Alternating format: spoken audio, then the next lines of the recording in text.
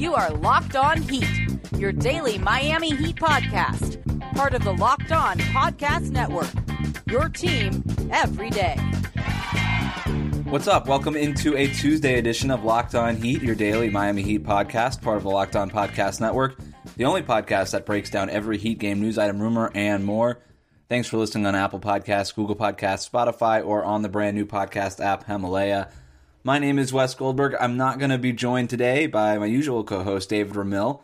He is traveling today. But I'll be joined later on by Brendan Clean, who is another host on the Locked On Podcast Network. He was in Chicago on the ground for the NBA Draft Combine. So we're going to talk to him about that, sort of what his takeaways, what he heard as far as rumblings about the draft were.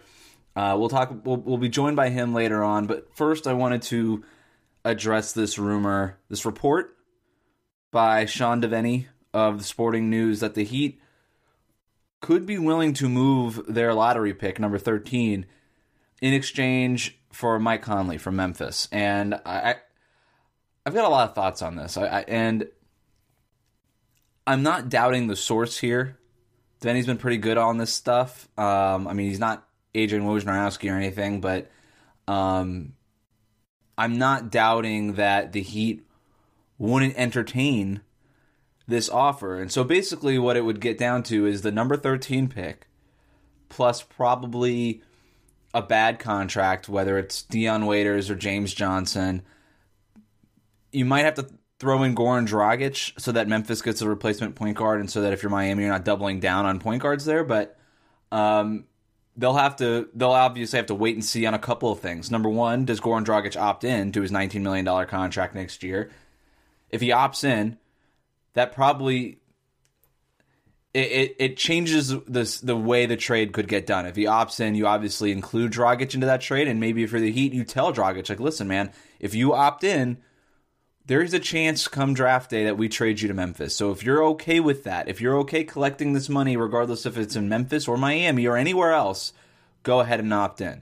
So that might factor into the calculus for Goran Dragic. Does he want to opt in and cash this check now? Or does he want to opt out, try to get one more long-term deal later?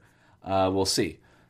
The other option here, or the other thing that could kind of come into play here, is who's left on the board when the Heat pick at 13? I don't think that this would be a trade that happens before the night of the NBA draft. Now, the two teams could talk about it and agree on the parameters of the trade, but I think it really will matter who's on the board by the time the Heat pick at 13. If somebody slides that they really want, I don't see them trading the pick. So I like this as an option. There's not a whole... Right now, this isn't a really deep draft. Now, after the combine and stuff, I think we're going to get... As we get closer to the draft, we start hearing things like, oh, well, actually, this draft is deeper than everybody thought. Okay, maybe it is. I don't know. But I do think that there's a couple of guys that the Heat probably earmark as, okay, if this guy slides, we will take him. If none of these guys are on the board, then maybe you do consider trading the 13th pick for Mike Conley. Now, a Mike Conley trade, and by the way, I think one of the guys is Kevin Porter Jr. I think he makes a lot of sense for the Heat. The more I looked into his game when we did our scouting report a couple weeks ago on him, the more I liked him. I think he's a swing for the fences type of guy, which is the sort of prospect I think the Heat need to go for in this draft. I think he checks all the boxes. Now, the only thing that you worry about is his off-the-court issues. He was suspended from USC last year. He's come out and said all the right things. I think the NBA Draft Combine helped him as far as the interviews with teams and stuff. And there's already rumors now that he could be selected in the top 5 or 6 of the draft, which I think is insane. I don't think that's going to happen. But if he goes before 13, it looks like he might, then he's not on the board. I don't know who else will be on the board by the time that he pick. Like Romeo Langford, I don't think does it. We did our scouting report on him. We don't love him. I'm not sure that the Heat are going to love him. Maybe they do. I don't know. But when you get to 13 and the Heat are looking around and they've already talked to Memphis about this Mike Conley deal, that will be a decision that they have to make, depending on who's there. So the other part about this Mike Conley situation is, yeah, he's under contract for 2 more years. If it's a player option at the end, he's definitely going to take it. It's like $30+ million. He's definitely taking it. He's a really good player. He's really good in pick and roll situations. He had a great 2-man game with Marc Gasol for years and years and years in Memphis. He could develop that same sort of thing with possibly Bam Adebayo, Kelly Olynyk if he's still around. He can lead Miami's offense, but he doesn't have to overwhelm Miami's offense in that there still will be room for Justice Winslow to do his thing. There could still be room for Josh Richardson to do his thing. So I think he's a good fit in a vacuum. I'm not even that worried about the money because it's really only a couple of years of $30 million. And if you're able to get off of one of these contracts, well, then it doesn't look as bad. Now, you're still eating into your cap space for the summer of 2020, but there are other ways to get off of that. You might even be able to flip Mike Conley down the road. Okay? Especially if he's going into an expiring contract. That's a lot easier to trade than where Memphis is right now with him having 2 more years left on his contract. There's not a lot of teams that could take that on. Now, we've already heard reports that Detroit, Indiana, Utah, all those teams could be in the mix too, which could drive the value of the trade package up. But if I'm Miami, I'm probably settling somewhere at the 13th pick, which none of those other teams can offer a pick that good. The 13th pick, and probably James Johnson and Goran Dragic. For Mike Conley, maybe you're able to get a couple of picks out of that, like a second-round pick or something out of him too. But that would basically be the bones of the deal. I don't mind it. I think you got to figure out a way to get off of Dion Waiters if you do that, for sure. And that way you'll have enough space to open up. You'll have enough room from another max guy next year, in addition to Mike Conley, plus Winslow, Richardson, and Bam. That's a real team right there. So there's rumors of that. Then of course, Zach Lowe on his podcast said that the Heat will be aggressive in the trade market and the sign-and-trade market. So the trade market, yeah, I think the Mike Conley thing factors in there. That you can kind of fold that under the trade market report. The sign-and-trade thing, we've been talking about that for weeks. We know that they're going to be involved in sign-and-trades. It's Jimmy Butler is the obvious name there, but D'Angelo Russell could be another guy. Right, Brooklyn isn't flush with assets. So we know that the Billy King trade, all the first round picks, like that is over. But they don't have a ton of just raw assets anyway, like additional assets anyway. So they could be in the market for that. Problem is Miami doesn't really have that. So I don't know what I don't know why they would be inclined to help Miami out in a sign and trade for D'Angelo Russell. Kemba Walker, maybe. I mean, if you can interest Charlotte and Hassan Whiteside and Goran Dragic, say, hey, like Kemba's going to walk away, but we'll give you these 2 guys if you can help us out with the Kemba Walker sign and trade and give us another piece here. And then you look at Philadelphia. I know we keep looking at Jimmy Butler. He's the obvious guy, and like Pat Riley said, you know, the players decide where they want to go now, and everybody else just sort of makes it happen. The Jimmy Butler thing still makes a lot of sense to me. I still have this weird feeling that he ends up with the Lakers, but I don't know. So, if the Heat are going to get aggressive, there's a real chance that this whole thing looks different by the time the season starts. I think that they have some contracts that could stack up for sign and trades, and that could really help them. When I say stack up, you could kind of build these. You can put these contracts together in order to create a trade package that equals something close to a max deal. And so that's how you can actually get the sign and trade done. And these players can help teams. I think Goran Dragic can obviously help a team. James Johnson has a rare skill set. I think he can help a team. So that's really it on the Mike Conley stuff. Mike Conley, Jimmy Butler, Kemba Walker. I wouldn't rule any of these guys out. You know, maybe there's a lot of teams that are going to be looking at these guys and trying to get these guys on there. But Miami's going to be aggressive, and that's really all you can ask for at this point. And I don't doubt that report at all. I don't doubt Sean Devaney's report. I don't doubt Zach Lowe's report whatsoever. I fully expect the Heat to be aggressive. It doesn't mean anything's going to get done, but it does mean that they're going to try. And they have to, because we can't do another year of what we just saw for the last 3 years. Let's take a break. Coming up next, I'll be joined by Brendan Clean to talk about the NBA Draft Combine. You're listening to Locked On Heat. Today's show is brought to you in part by Hotels.com. Don't hate like your friend's trip. Book your own with Hotels.com and get rewarded basically everywhere. Hotels.com. Be there. Do that. Get rewarded.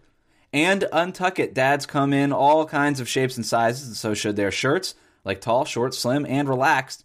Ever wonder why your father's button-ups look so long and baggy at the end of the day? It can be hard for guys to pull off a casual untucked look that isn't sloppy. That's where Untuck It comes in. Untuck It is the solution that fits just right. Their shirts are specifically designed to look great untucked and feel comfortable at work or on the weekend. No tucking or tailoring required. Go to untuckit.com and use the promo code NBA to get 20% off. I'm here now with Brendan Clean, host of Locked On Suns and writer at Bright Side of the Sun, Fansided and others. Brendan, you were in Chicago for last week's NBA Draft Combine. You could see on TV people coming in and out, a bunch of interviews, drills, measurements being done all over the gym. But what was it like being there on the ground? It's really a who's who of the NBA, right? You have it's not open to the public, so these guys don't have to worry about ignoring fans and heckling crowds. So it's just a lot of chatting, a lot of, as people have said openly, it's really when business starts getting done. So cool to meet some of these young guys and cool to kind of watch all that happen. That was your first time doing the Combine? It was my first time. Yeah, I flew myself out just to kind of see how it all went, and definitely worth it. It's a cool environment, like I said, just because it isn't open to the public. What else did you do in Chicago while you were there? Because I did Chicago for the first time last year. I freaking loved it. Chicago is one of the best cities ever. I had an uncle there he lived there for a while. He's out in San Diego now, but this was actually my 6th time visiting Chicago. Okay. So I can't lie. It was definitely an excuse to just go to Chicago. But the other highlight was I caught the Count the Dings live show. I don't know if you listened to them, but but that was awesome. So I stayed an extra day to check their live show out and meet some people there, and that was a lot of fun too. But yeah, Chicago's great. Yeah, shout out to Jade, good guy. No, I had a great time in Chicago. First of all, I went in October, so it was cold. I didn't mind it because it just gave you an excuse to duck into bars late at night and just drink there. So I was all in on that experience. Yeah, I found a Warriors bar in Chicago. I literally was not planning to. I was trying to find a place to watch Game 3 or Game 2 of that series, and found a bar on the internet that was highly rated, seemed like a cool spot. Duck my head in. And no lie, they have cups, napkins, flags. It's like a legitimate Warriors bar, and it just so happened that was the game I was watching. So that was another highlight. That was really fun. A bunch of probably the only 24 Warriors fans in Chicago, but they were all there, and it was a crazy night. It's a great sports town because all the bars are sports bars. Where I'm out here in like the San Francisco Bay Area, and you go into all the bars, and they're all cocktail bars. So they're different. Like it's cool if you're really into having your if you want your simple syrup to be like homemade in your old fashioned, it's great for that. But if you want to watch a sports game, not great. So anyway. You were how long were you at the Combine itself when you weren't drinking at Warriors bars? Thursday, Friday, I was there the whole time. So just 5 hours each day is the way it works. And yeah, I got the whole experience. You said people are chatting. That's when business starts getting done. I mean, what were people talking about there? Whether the conversations you had or just heard going on around you? It felt like, honestly, the majority of what I was kind of seeing was,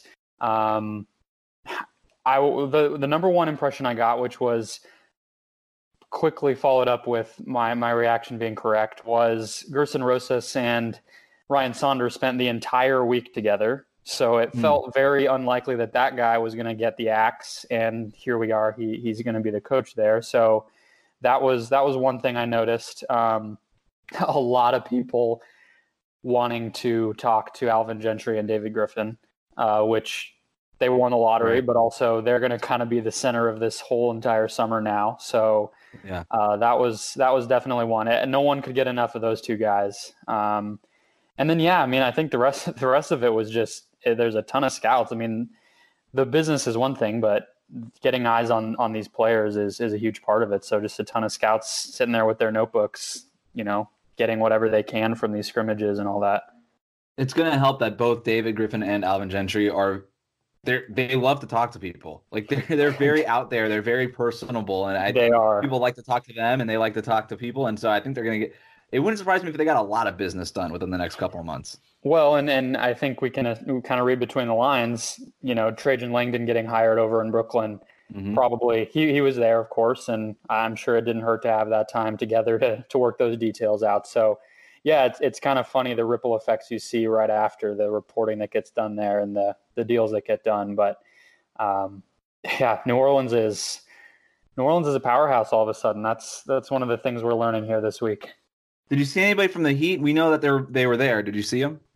Yeah, I said this on our podcast. Evan Sidery, my co-host, was asking who I saw, what was the most starstruck I got. And I'm pretty immune to it, of course, like covering these games and everything. We're not really at that level, but Pat Riley, I was just not expecting to see him.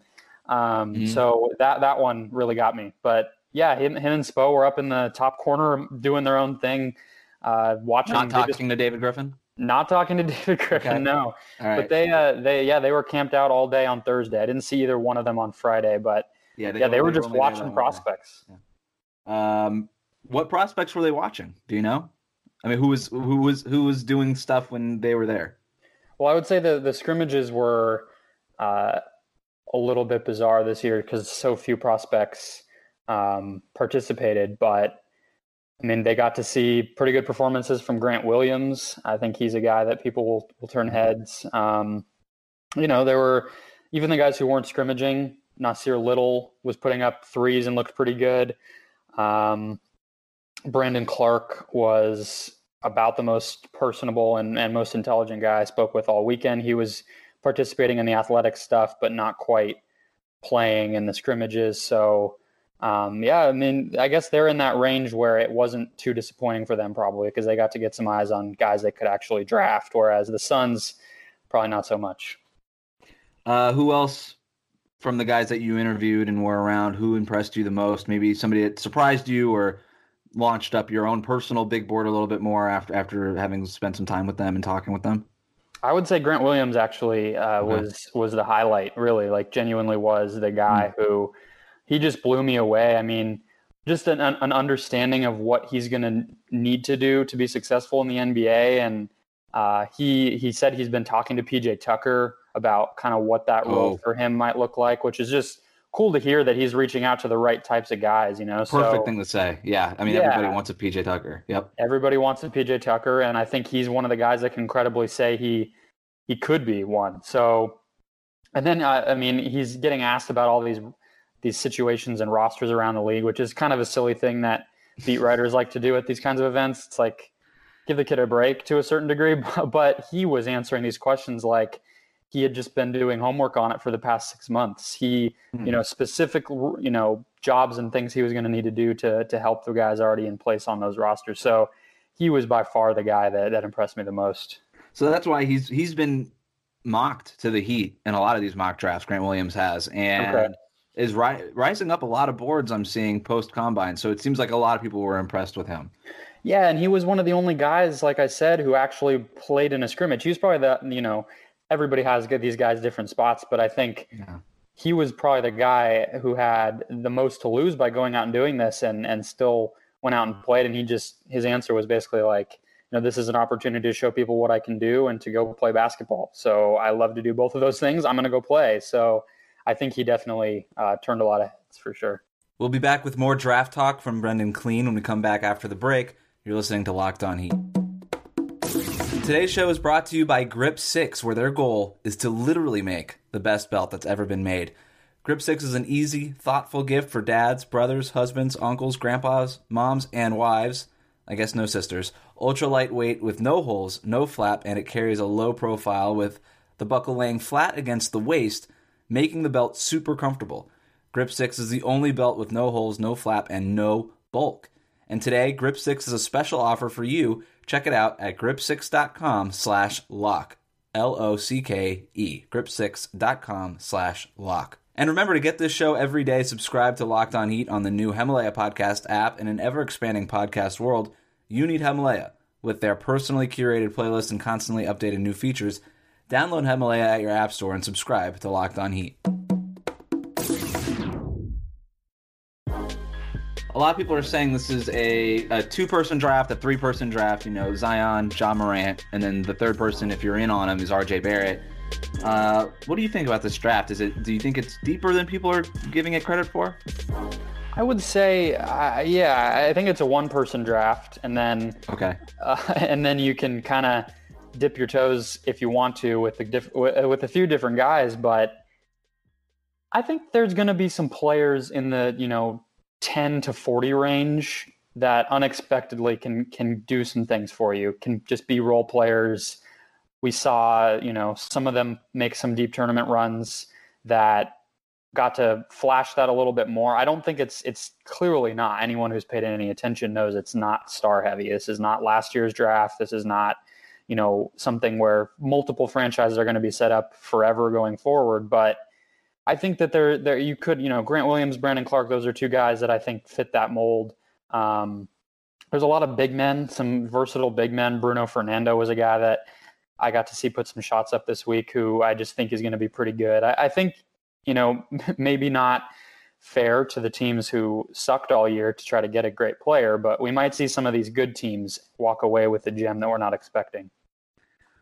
I agree with you in one point. You said it's a one-person draft with Zion. I actually think it's sort of this draft is weird in that it's tiered in a way where it is a one-person draft because Zion is so head over heels better than Ja Morant, but then Ja Morant is so head over heels better prospect than anybody else. And then RJ Barrett seems to be, if you're in on him, if you like RJ Barrett, and I like RJ Barrett, I thought Duke did him a disservice his freshman year, and he's kind of head over heels better than the next best prospect. So I kind of think you have this clear number one, a very clear number two, a very clear number three, and then after that it's a little jumbled.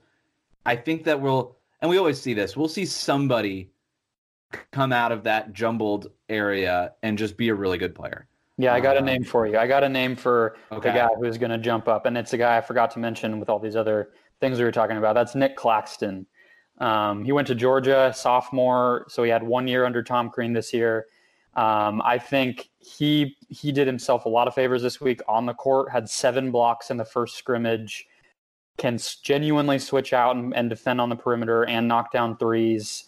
Just that prototypical, very raw, but the guy you could easily see playing in the playoffs, modern big man. So I think you're right. Every year we get surprised by the guy who rises as if we didn't see it coming. And I think he's the guy I've locked into. I really feel like he could make his moves up into maybe the teens if he really gets hot during workouts and all that. But that's the guy I would have my eye on. Yeah, I saw his interview on NBA TV or whatever they put it on ESPN. I don't know. I really liked him. He seemed just committed to the work. He said he's been playing basketball since he was 2 years old. His dad played in the league. I think that would be, or I don't know if he played in the NBA, but he played basketball for a living. I like Claxton. He was a big recruit too. And look, Tom Crean guy, right? From Georgia. Yeah. We know the Tom Crean connection with the Miami Heat. Obviously Crean coached Dwayne Wade at Marquette. So I don't know. We know Dwayne Wade actually texted Pat Riley. He's like, this is the name of the guy that you should look at. So maybe he texted Pat Riley about Nick Claxton. There we go. Yeah. I think he definitely came off as a guy who just kind of knows what he needs to do, polished speaking to us, even though he's only a sophomore. And I really liked him. And he was not somebody I had even on close to my radar until about, March, and late bloomer, but could definitely rise up. Last one for you, Nasir Little. We did our scouting report. We're doing these scouting reports. We're doing a few of them every week, and I'll kind of take a few days and do one prospect and kind of report back on the podcast to my co-host David. David will do the same thing, report back on his prospect with me. He got Nasir Little last week, and he came back and wasn't super impressed with him. What are your thoughts on Nasir Little? I feel like what a lot of people have been saying about this draft is that, as we said, very tiered, very kind of weird at the top, but situation dependent for a lot of the other players. Speaking of the ESPN interviews, Little was a guy who, again, just seemed very clear-eyed about his path to success in the league. And I think that is the biggest thing you wanted to see out of him if you did watch him this year, because he was a guy, reasonably, potentially, before we knew what Zion was going to be, could have been the number one pick. I mean, he was like no doubt top 5 for everybody that was looking at this stuff last summer, and came in and never got past that 6-man role with the Tar Heels, never really got to spread his wings. Had a few games when the kind of the pace picked up and kind of those garbage hustle plays. He had some games where he exploded with a lot of that stuff, but never really got to show like a refined skill set as a playmaker. So a lot of questions, but it seems like he's ready to answer those questions. And I also just feel like a guy that athletic who can shoot, make plays, strong and filled out already physically despite being so young. I would not be upset to take a chance on a guy like that in a weird kind of scattered draft like this. Okay. Well, we got a couple of good names out of this. Thanks for jumping on and doing this, man. Appreciate it. I thought there was a lot of good information. Always good to have some intel from the ground floor. So thanks for jumping on. Yeah, cool. No problem, man. I really appreciate you having me.